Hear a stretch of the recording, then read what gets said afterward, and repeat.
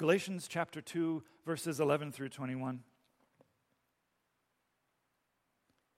When Cephas came to Antioch, I opposed him to his face because he stood condemned. For before certain men came from James, he used to eat with the Gentiles. But when he arrived, he began to draw back and separate himself from the Gentiles because he was afraid of those who belonged to the circumcision group. The other Jews joined him in his hypocrisy, so that by their hypocrisy even Barnabas was led astray. And when I saw that they were not acting in line with the truth of the gospel, I said to Cephas in front of them all, "You are a Jew, yet you live like a Gentile and not like a Jew. How is it then that you force Gentiles to follow Jewish customs? We who are Jews by birth and not sinful Gentiles know that a person is not justified by the works of the law, but by faith in Jesus Christ, so that we who have put our faith in Christ Jesus, that we may be justified by faith in Christ and not by the works of the law, because by the works of the law no one will be justified. But if in seeking to be justified in Christ, we Jews find ourselves among the sinners, doesn't that mean that Christ promotes sin? Absolutely not.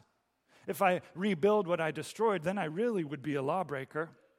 For through the law, I died to the law, so that I might live for God. I have been crucified with Christ, and I no longer live, but Christ lives in me. The life I now live in the body, I live by faith in the Son of God, who loved me and gave himself for me. I do not set aside the grace of God, for if righteousness could be gained through the law, Christ died for nothing." This is the word of the Lord. Thanks be to God. On the cross, Jesus' last words in the Gospel of John were, "It is finished." It is finished. Now, in English, when we say something is finished, we mean usually one of two things. We mean it is completed or it is depleted. Take a cherry pie, for example. You're going to want to make a cherry pie, so first you make a crust with a lard or shortening or butter, whatever your choice, or maybe you go buy a crust from the grocery store. That's what my aunt taught me to do. And then you pick some cherries. Maybe you want to pick some cherries tomorrow, for example. The season is starting for sweet cherries in our area, so go ahead and pick some. And then you make a filling, sugar, cornstarch, flour, whatever you use. And then you put the lettuce or the crumb topping on top. And then you stick it in the oven and you bake it at 425 for 15 minutes and then lower the temperature and put the foil around the edge for another 45 minutes until it's done. You let it cool and it is finished. The pie is ready to eat. It is completed. Now, on the other hand, there's the pie after you cut into it. You cut into it, you take a slice, you eat it. Maybe you have a second slice, maybe a third slice for your neighbor across the street, and suddenly the pie is gone. It is finished. That pie has gone from being finished, completed, to being finished, depleted. It is a good pie. Now, before I make you more hungry, let's move on to the nub of the scripture here. It says, Paul is talking about something that is finished and completed. Paul says, "I have been crucified with Christ, and I no longer live, but Christ lives in me." It's one of the most famous verses of the Bible. Maybe you've memorized it at some point. Maybe it sounds a little bit familiar. Maybe you have it in needlepoint on your wall. What Christ did on the cross is finished. It's completed. It's whole. It's done. That's what the word in Greek there means. But how often do we sometimes end up at that other meaning of finished? Jesus paid it all, but there's a few loose ends for me to wrap up. Jesus went as far as he could when he died, but there are more things to do. It's our turn to provide those last missing pieces, but that is wrong, and it could not be further from the truth. And that's exactly the problem the Galatians had here. See, they were told that faith in Jesus Christ was not enough, that they had to do something to finish the job. And that something was this not so easy job of keeping all the laws and rules and regulations of the Jewish law. And Paul wasn't having it. And he wrote this letter to set the Galatians straight. Now, I won't summarize all of it up to this point, but basically, Paul's been telling the story of his life. He tells how Jesus called him on the way to Damascus, how before that he was persecuting the church, and suddenly his life turned around, and then he spent years studying the scriptures and preaching and traveling around. He became a missionary, and that's where he met the Galatians, way up in Turkey. And then he came back to his home church in Antioch and found some interlopers, some strangers who were teaching something different than the grace of Jesus Christ. And so he took his case right to the high court, up to the leaders in Jerusalem, the elders of the church. And that's where Paul confronts Peter directly, to his face, publicly. Now, it's not clear if this happened before, if it happened in Antioch where they first met, or if it happened later on in Jerusalem when they were in the council. But still, Peter is this right-hand man of Jesus. Peter is the rock on which Christ would build his church. Peter is important in the church. He is fiery and eager and full of the gospel. He's also the one who was quick to deny Jesus when Jesus was arrested the night before he was killed. That side of Peter showed up again here. See, Peter knew the gospel. He knew what Paul preached. He was preaching the same thing. The Spirit had revealed it to him just years before when he was on a visit in the seaside in Joppa near modern-day Tel Aviv. And the Spirit, he got this vision of God telling him, there is nothing unclean. Go with these people who are coming for you and stay with this Gentile, Cornelius, and his family. And so Peter went and he preached the gospel to them. And he said, now I realize that God does not play favorites. God accepts people from every nation who call on him. And they all receive the Spirit and they're baptized. And then he goes to the leaders in Jerusalem and tells them what he did. And they say, great, wonderful, Gentiles are following God. They'd received the Spirit. But somehow, by the time Paul got to Antioch years later, he'd forgotten all of that. First, he was eating with the Gentiles, and there were many Gentiles in the Antioch church. It was one of the most multicultural churches in the early church. But he didn't have a problem with that at first.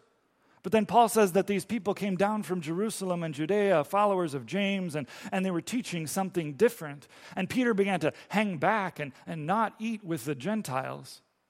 And those are the facts. That's what happened, says Paul. And he declares that Peter stands condemned. See, if he believes the grace of Jesus saves Gentiles, then why pull back? On the other hand, if he thinks that Jewish Christians are right about keeping the law, then why did he eat with Gentiles in the first place? And his two-faced nature reveals itself again.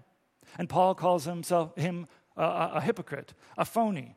And even worse, Peter is one of Jesus' disciples, so people imitate him. He leads other people astray into his two-facedness. Even Barnabas, Paul's missionary buddy, his right-hand man. And Paul is furious. It's not hard to see why. He thinks that Peter and these others are not living according to the gospel. And so he rips into Peter. He preaches this mini sermon in front of everyone. And this sermon goes somewhere from verse 14 all the way through 21, the end of the chapter. Although it's a little hard to tell where it begins and ends because Greek doesn't have quotation marks like English does. But imagine Peter cowering in the corner as he hears Paul lay out his argument. And we don't know how Peter reacted. The Bible doesn't say. Was he hiding in the corner? Was he angry and red-faced and ashamed? We don't know, but humanly speaking, it seems likely that would happen. No one likes to be caught living a contradiction. And Paul says to Peter, you're a Jew, but you live like a Gentile. You don't keep the law yourself anymore. You don't live like a Jew anymore. So why do you want these Gentiles to live like Jews? Now remember, Peter and Paul agree on the gospel. Jesus' grace is enough for everyone, a Gentile and Jew alike, and it all comes by faith in Jesus Christ. And Christ makes us right before God. It's not the works of the law. It's not anything we do. Paul is just repeating what he thinks everyone knows and agrees to already. And we have some clues from later on in Peter's life that hint to how he responded to this sermon. Peter says in a letter later on that Paul's teaching is right, but hard to understand. He and Paul seem to have come to some sort of mutual respect and agreement to focus on their respective areas but preach the same gospel. But the problem with Jews not following the law anymore isn't that they suddenly become sinful Gentiles, says Paul. No, those categories, righteous, unrighteous, sinner, Jew, Gentile, they don't make sense anymore under Christ. Following Christ Jesus doesn't make people sinful. It makes them aware of their sin. And it makes them more aware of why they need grace. And Paul is right, of course. He's right then, and he's still right today. Now, it may not look the same. It may not be about religious rules and rituals and symbols and words. Or maybe sometimes it is. One pastor says that if you ask the average churchgoer what makes her different than her unbelieving neighbors, what would she say? Would she quote Paul and say something like, nothing at all. Nothing makes me different from them but for the grace of Jesus Christ. No, probably not. Probably she'd say something like, well, I don't live like those folks. I get up and go to church on Sundays. While they sleep in and watch TV. I don't party on weekends like they do and get all loud and drunk. But we know that listening to Christian radio doesn't make you a good person, or your bumper stickers on the back of your car, nor your volunteering at the right places, or reading the Bible, or being a church member all your life. None of those things matter but grace.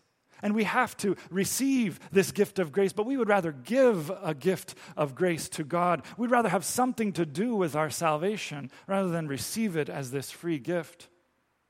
And Pastor Scott Jose says, this cross remains an offense, even to us Christians, even to Christians, because its message is really exactly what Paul said it is. None of that morality does you a single ounce of good.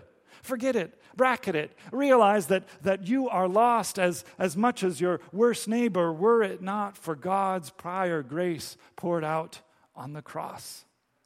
Because if we try to add to what Jesus finished, we deny the cross. And that's why this matters so much to Paul. That's why he spent all this time confronting Peter to his face, because of the cross. That's why Paul declares in verse 20, I have been crucified with Christ and no longer live, but Christ lives in me.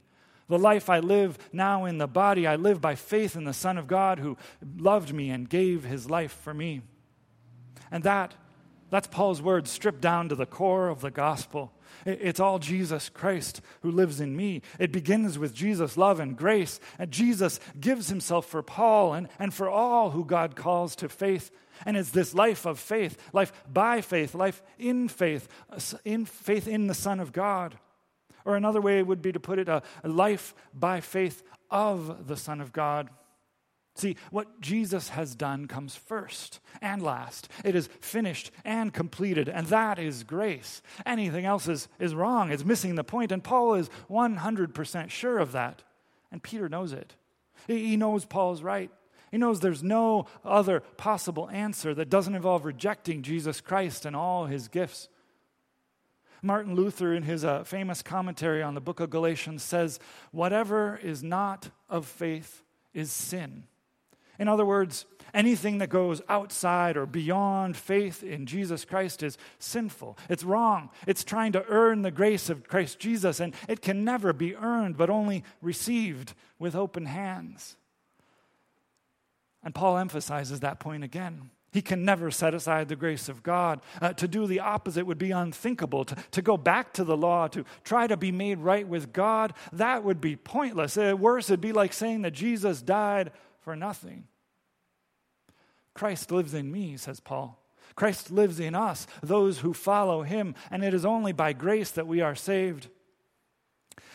Gary Reich told me a while back about his pastor in Florida and how he used to open nearly every worship service with these words. He says something like this: it's sin, salvation, service, not the other way around. It's sin, salvation, service, not the other way around. In other words, God's grace works like this.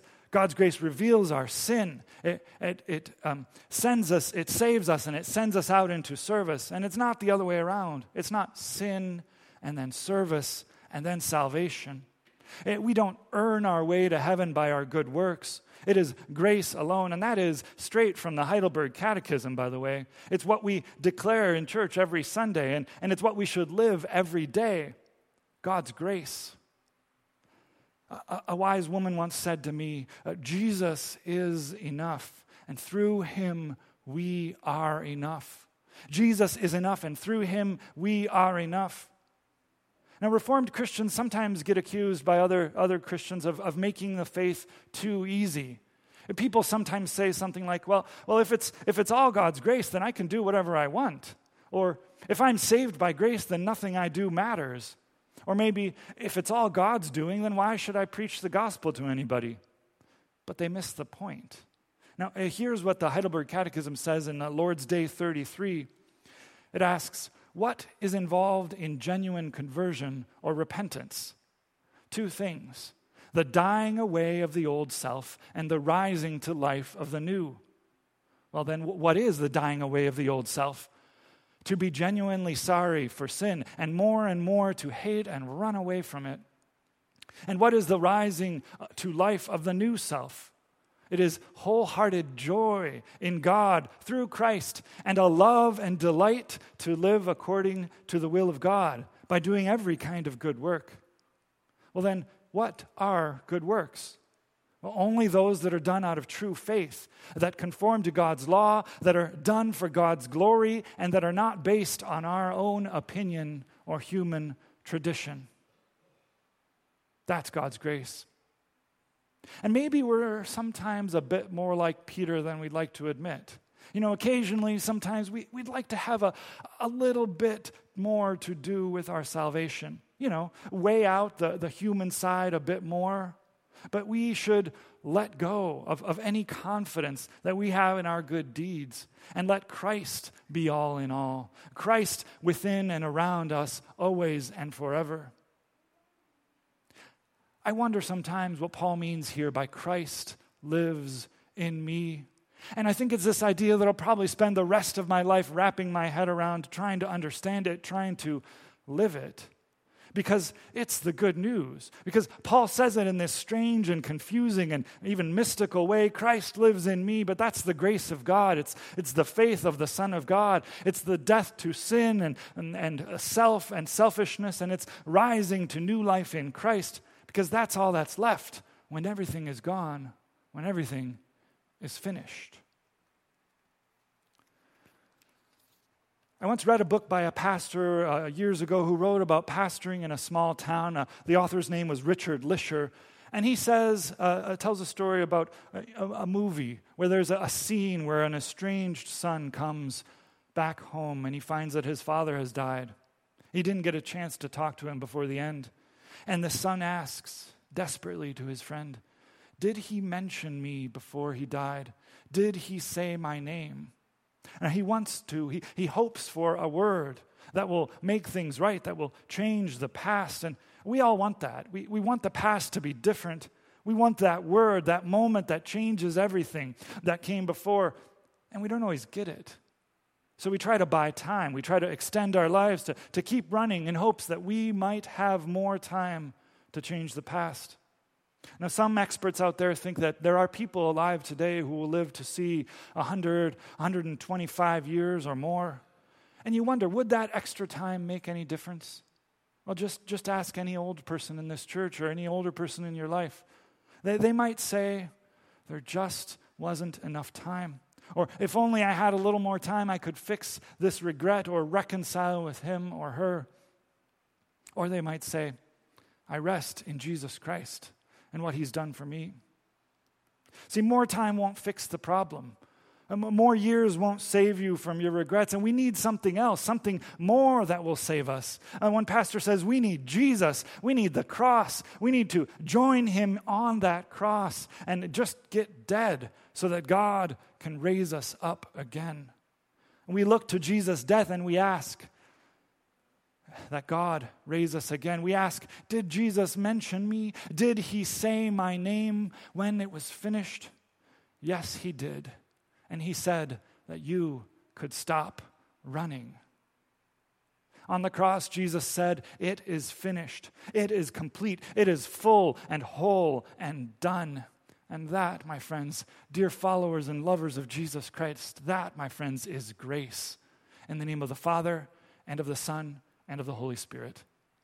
Amen. Let's pray. Lord Jesus Christ, by your grace poured out for us on the cross, we are saved. And we try to wrap our hearts and our minds and our lives around that, and we fall short of understanding it. And so often we try to do something to earn it or deserve it, but we trust and know that we can't, and that you have done it all, that you have finished and completed the good work on the cross. So help us to recognize your grace, to trust in it, and to turn away from anything that is not grace, but trust wholly in what you've done for us, knowing that it is in Jesus Christ that we are healed and saved and forgiven and restored to full communion with you. We want to be your kingdom people in the world who carry this word out in our lives, who live lives that are completed in Jesus Christ so that we can pour out in joy and love, loving acts of service to our neighbors, to your people, to your world. So we pray that you may equip us to do that through this grace you've poured out on us, we may pour out into your world. We trust that you are doing that even now in our midst, that you are, by your Spirit, prompting us to think of ways we could continually live out your grace in our lives.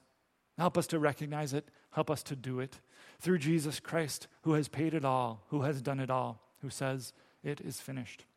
In his name we pray. Amen.